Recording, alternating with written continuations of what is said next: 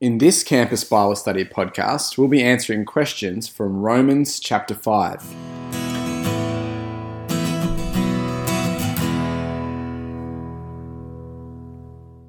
Hi Carl, we've got some questions today. The first two are, what does Paul mean by those who did not sin before the law in verse 13? That's from Josh and Arts. And then in verse 14 as well, even over those who did not sin by breaking a command.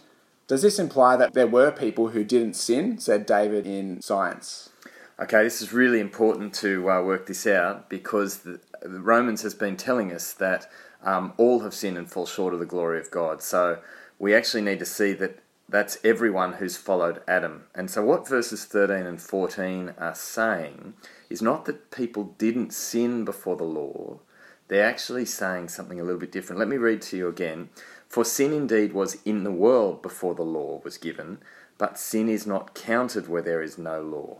Yet death reigned from Adam to Moses, even over those whose sinning was not like the transgression of Adam, who was a type of the one who was to come.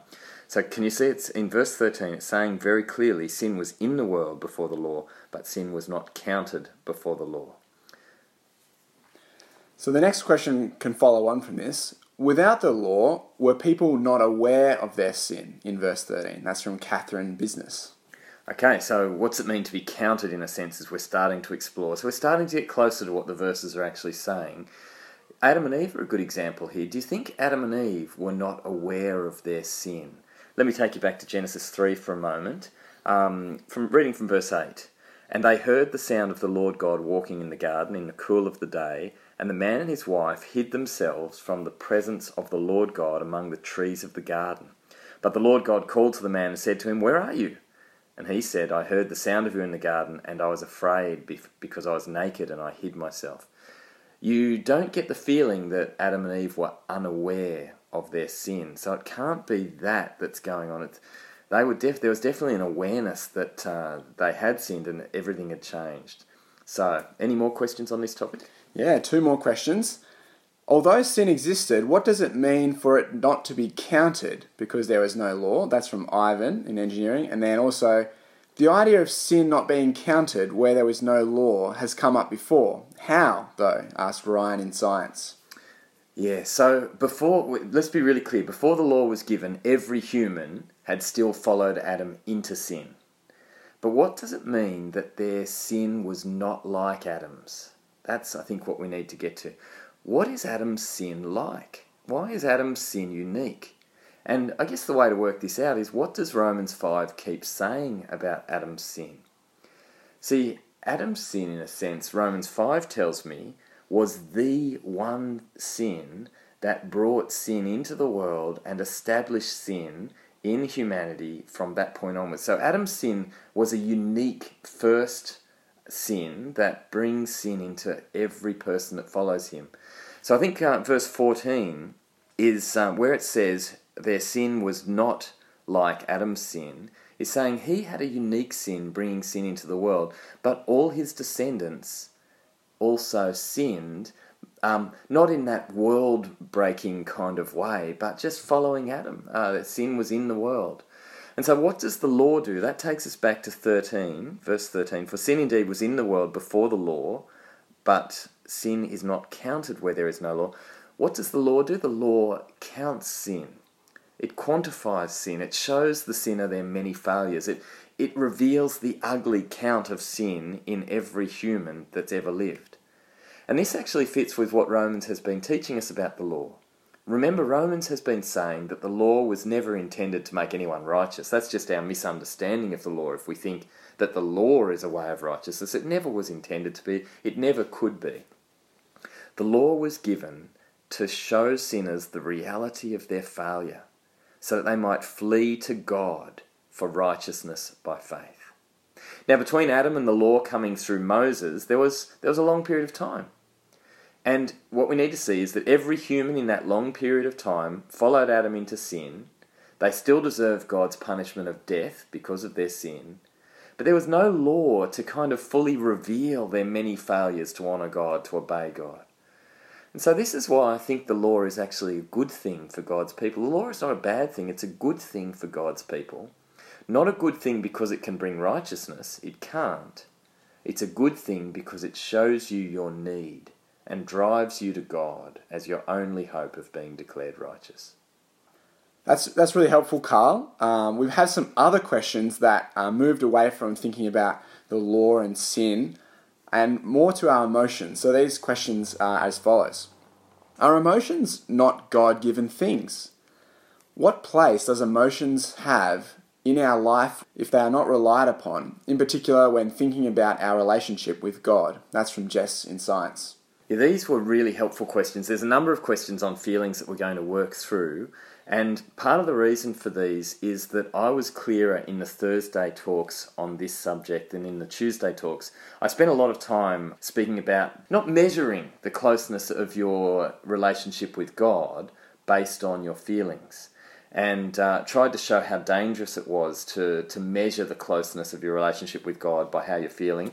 Now, I was more clear on that on Thursday, partly because of the questions that people gave me after the Tuesday talks. So I want to say thank you for the students who are writing these questions, because it really does help me to work out where I haven't been clear enough. Your questions really help me. And just wanted to say for those listening along at home that the podcast sermon you're listening to, or you listened to before this, was actually from the Thursday talk. So you might be wondering where these questions have come from. That's because I improved the talk a little bit after getting these questions. So let's clarify what I said in it. Let's try and summarize what I said in the talk. Emotions are good gifts from God. Emotions are not bad in themselves. They are good. It is good to have emotions, good to feel emotions, good to express emotions. They're good things. However, it is not good to think that your emotions are a good measure of your relationship with God. If you trust in Jesus, your relationship with God is secure. You are justified, reconciled. You are united with God. You are as close to God as you could possibly get, all because of Jesus. And that is an ongoing reality for you when you are saved by Jesus. So don't ever think that that closeness to God is going to move in and out with your feelings. Your feelings, they're good gifts from God, but they are affected by way too many external things to be an accurate measure of your closeness to God. And so I want you to know your security with God even when your feelings are not good. So for instance, you might get depressed, you might really start to feel bad. I want you to know that you are secure with God because you trust in Jesus. Life might go really, really hard for you. I want you to know if you're trusting in Jesus, your relationship with God is completely secure.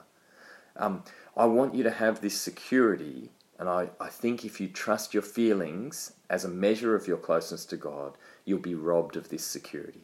So please don't let your feelings rob you of the security that Jesus gives you in salvation. It's very helpful thinking about our emotions, but maybe we can ask a question a bit differently. Does God have emotions? Thinking of God's jealousy, anger, joy, a broken heart. Are his feelings arbitrary? What should the role of feelings be? That's from Andrew in Medicine. Okay, God certainly has feelings, but God doesn't have sinful feelings or wrong feelings. God's feelings, even of things like jealousy and anger that we can read about in the Old Testament and in the New, they are good and right feelings. So there's a right jealousy that God has for his people. There's a right anger that God has over sin. And that means God is different to you and me. See, when you and I are jealous and angry, well, sometimes, very rarely, it might be for good reasons and right reasons, but sometimes it's because, well, we are selfish and wrong.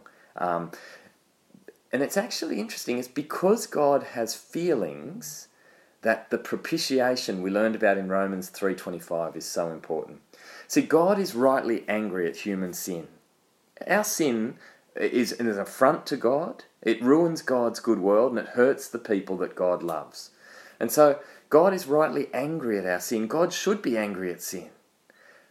Propitiation is God's anger being turned away from us and absorbed by Jesus on the cross.